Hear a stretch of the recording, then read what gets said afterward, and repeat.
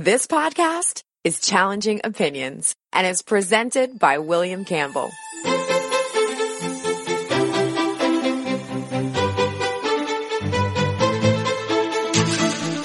Thank you for downloading the Challenging Opinions podcast for January 14th, 2018. Artificial intelligence is a hot topic these days, with people discussing what it could do, what are the dangers, and whether an AI could take over the world like in Terminator. In this podcast, I'll talk to a policy expert in this field.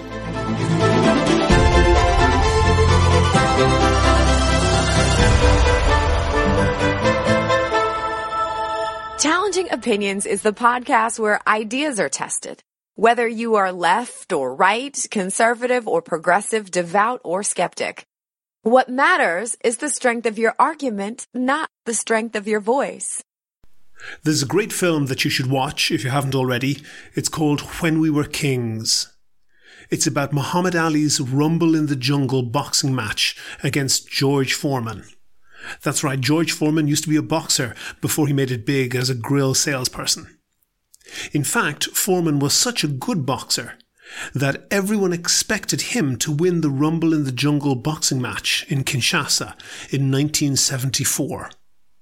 Ali was seen as being towards the end of his boxing career, well past his peak, 32 years of age, compared to Foreman, who was 25. From the start of the match, Ali hardly even tried to hit Foreman. He just concentrated on defence and dodging Foreman's blows. And he concentrated on psychologically destroying Foreman. Every time Foreman did manage to land a blow, Ali whispered to him, "Is that all you got, George? Is that all you got?" As he got more and more frustrated, Foreman got more exhausted, trying harder and harder to hit Ali. Finally, in the 8th round, Ali landed a series of blows on Foreman, culminating with one that sent him down. There's a very famous photo of this, with Foreman falling. If you can picture Muhammad Ali in a boxing match photo, that's probably the one you're thinking of.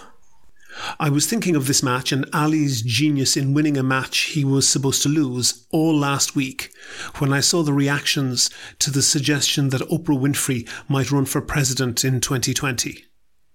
The right couldn't contain themselves from posting meme after meme saying that people who complained about one billionaire TV star with zero political experience could hardly support another when it suited them. There are two things to say about this. Sure, it's easy to categorize Winfrey and Trump together if you craft your language carefully enough. But Oprah Winfrey is no Donald Trump. Trump was born rich, and there's no evidence that he made any more money than he would have if he had just stuck the millions his fathers left him in the New York Stock Exchange. He had every advantage and privilege that he could have had. Winfrey was born dirt poor to a teenage single mother. She was sexually abused as a child and pregnant at 14. She worked her way to having a multi-billion-dollar media empire, starting by reading the news on a small local black radio station. She has used her money to, amongst other things, fund a high school in South Africa for poor girls. Trump's interest in teenage girls consists of boasting how he could walk into their dressing rooms while they were naked. But the riot of comment about whether Oprah Winfrey would beat Trump in 2020 is missing something.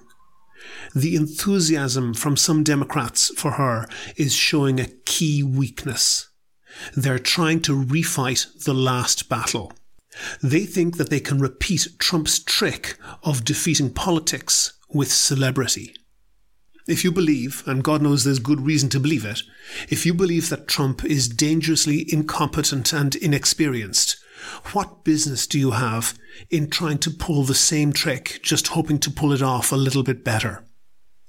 It seems to me that for all his failings, and God knows there's plenty, for all his failings, the Trump administration has succeeded bigly at one thing.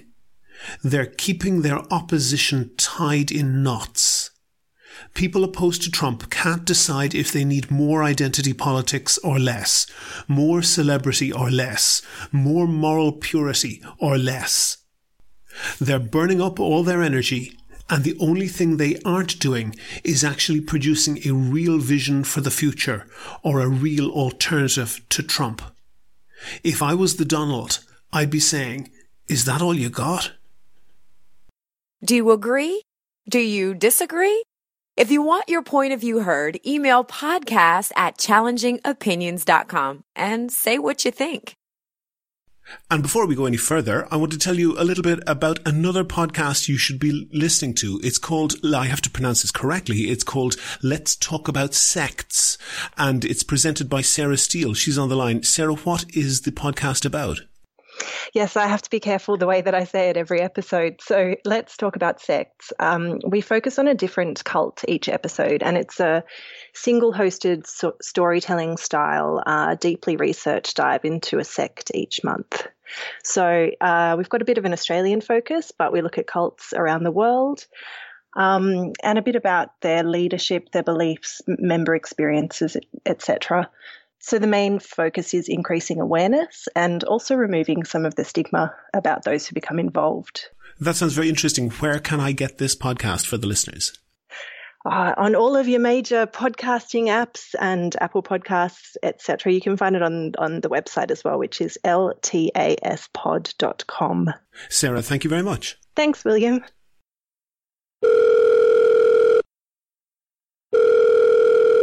On the line now, I have Ryan Hagemann. He is the Director of Technology Policy at the Niskanen Center. That's a libertarian think tank in Washington.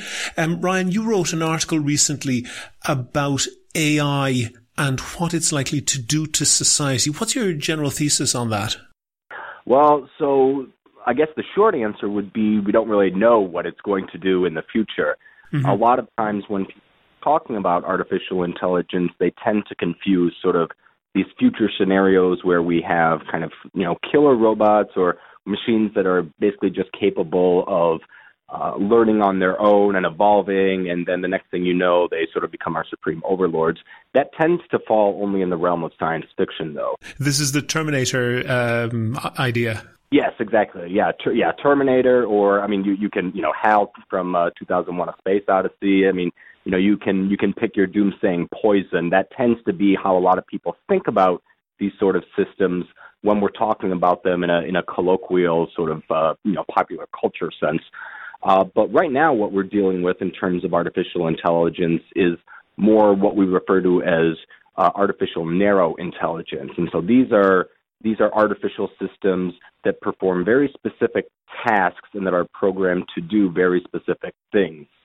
So contrast that to the vision of the robot that basically can go off and do whatever it desires to do. So a good example of this that people don't tend to really think about because they've incorporated it into their daily lives is Google search. Like Google search is a very, very narrow form of artificial intelligence. It's an algorithm that basically trawls the web looking for terms that you put into the search bar, and that is technically a form of artificial intelligence, but it's very narrow.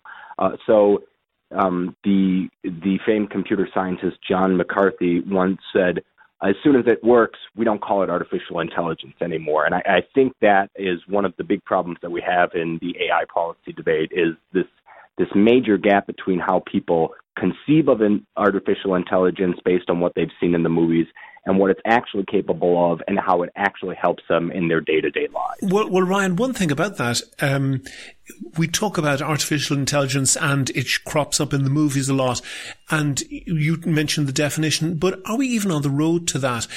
Isn't it the case, really, that what we're talking about is just fairly clever computer programming and, in fairness, intelligent people, well, in some cases very intelligent people, like Richard Hawkins or Sam Harris, have talked about the dangers of what would happen if we had a true artificially intelligent computer.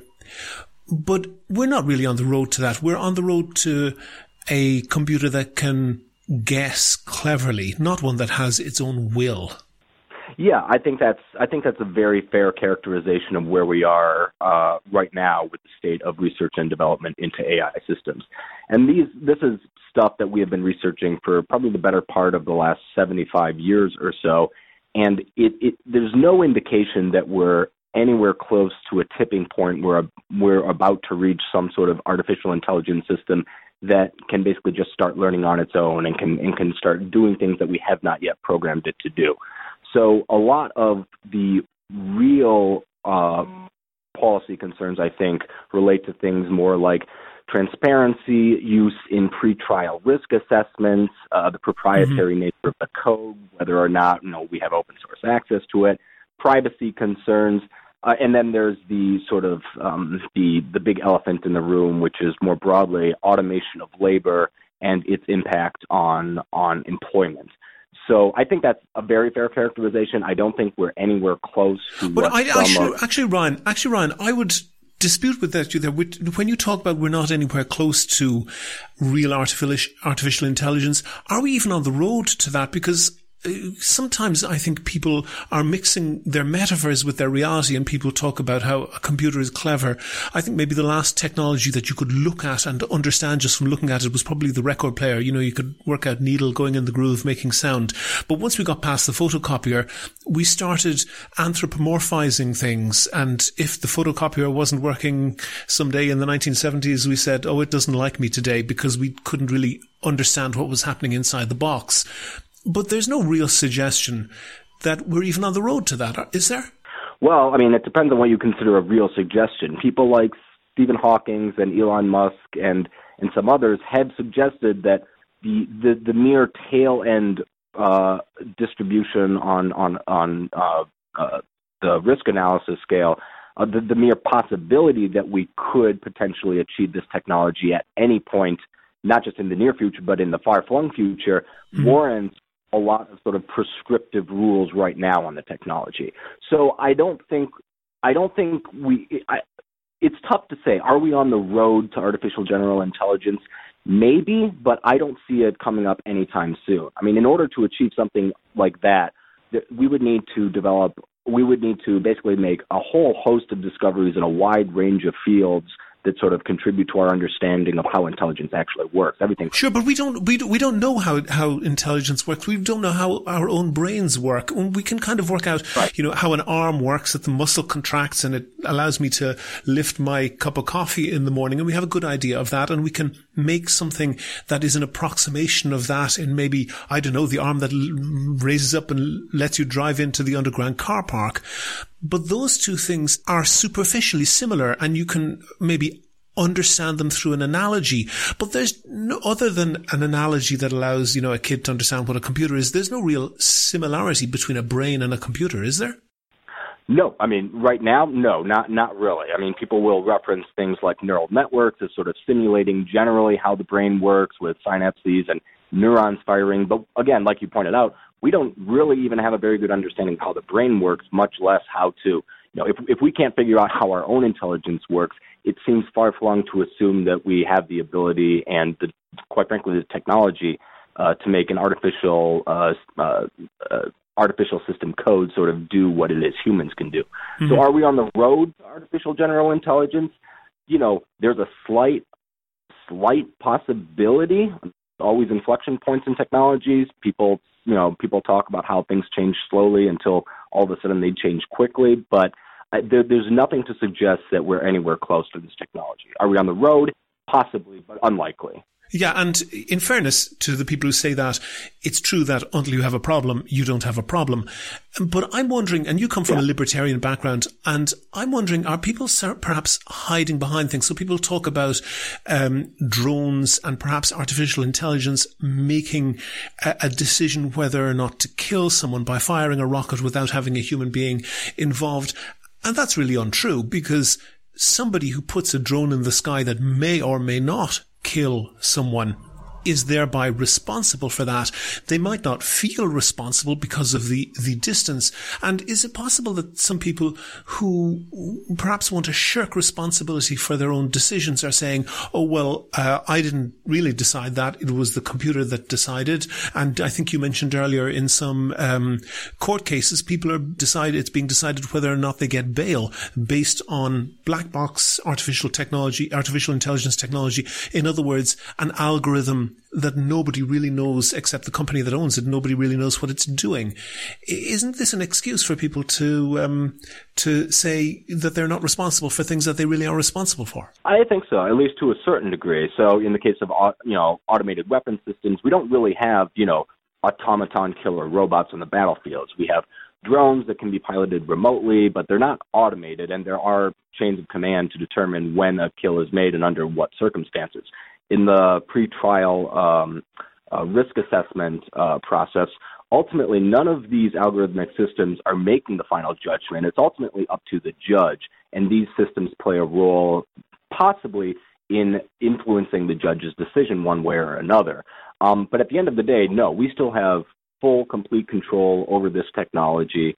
And, anyone who argues that, well, the computer did it for me, and so I'm completely blameless in this scenario, I think is either, really cognitively motivated to sort of, eschew responsibility for a decision that ultimately, they were responsible for. I think that's a fair characterization.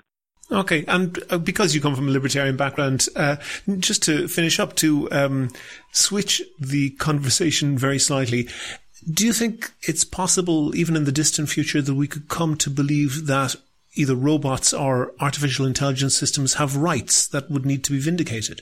Oh boy, that's one of those questions that I sort of always have in the back of my mind, and I'm always wondering whether or not it's going to be something I need to deal with in my lifetime. I don't really know where I personally fall on that issue. I guess a good analogy would sort of be the animal rights movement, right? I mean, it's pretty well understood that animals feel pain, and they are sentient, and they are entitled to some level of protection under the law, at least in this country. I can't speak everywhere, and yet we still eat them, right? So whether or not robots at some point achieve some level of rights, at least approaching how we view animals, I think that's ultimately going to depend on sort of the emotional attachment that people feel in relation to these systems, which itself is a function of how close these systems approximate a degree of not artificial general intelligence, but some degree of intelligence that allows people to form some emotional bond with them that makes them feel as though, even though this robot might not be quite at the same cognitive level that I am, it does seem as though if I were to treat it poorly, that would be, ethically specious, at least according to the norms of society. So it's a tough call, and I think ultimately it's going to be a function of how advanced these systems get in our lifetime, whether or not we see this actually emerge as a real ethical debate beyond just the philosopher's realm. Okay. Are you optimistic or fearful about the future? Oh, I'm incredibly optimistic about the future. Obviously, there are always problems that emerge with new technologies, and we never get the heaven scenario. We've never gotten the hell scenario. Most of what ends up happening is, as the journalist Joel Garreau once put it years ago, we end up muddling through. Like we can't anticipate all of the best or worst case scenarios resulting from new technologies, but if we maintain an optimistic disposition, if we recognize that the growing pains we're experiencing are transient and will pass, then eventually we get through the worst of the thicket and, we start to see a little bit of the daylight. Ryan Hagemann, Director of Technology Policy at the Niskagen Center, thank you very much for talking to me. Thank you for having me. If you like the Challenging Opinions podcast, please rate and review the show on iTunes and other podcast providers. Share it on Facebook and Twitter. Tell your friends. But most important, make your view heard. Email podcast@challengingopinions.com. That's all for the Challenging Opinions podcast, published on January 14th, 2018. I have links in the show notes on the website for Ryan's article and lots of the other things that we've discussed. And if you know someone who I should interview, or even an idea of what topics I should be covering, I'd be really interested to hear your feedback, even if you're the person you think I should be interviewing. If you like the podcast, there's one thing you could do that would really help other people to find it. Go on iTunes and give the podcast a rating and write a short review. There's a link on the website directly to the iTunes page. Also, please like the show on Facebook. On Twitter, you can follow the show at ChallengingO and follow Ryan Hagemann at Ryan Lee Hagemann. And most importantly, subscribe to the show for free. You can use Apple Podcasts, Google Play, or any other podcast app or software. There's links and an RSS feed for all of that on the website. And if you don't use a podcast app or software, you can subscribe by email. Just enter your email address on the Challenging Opinions website, and every time a new show goes online, you'll get a simple email with a link to listen, but zero spam, I promise. You can find all of that or get in touch with me at www.challengingopinions.com. The Challenging Opinions podcast is produced and presented by me, William Campbell. Thank you for listening.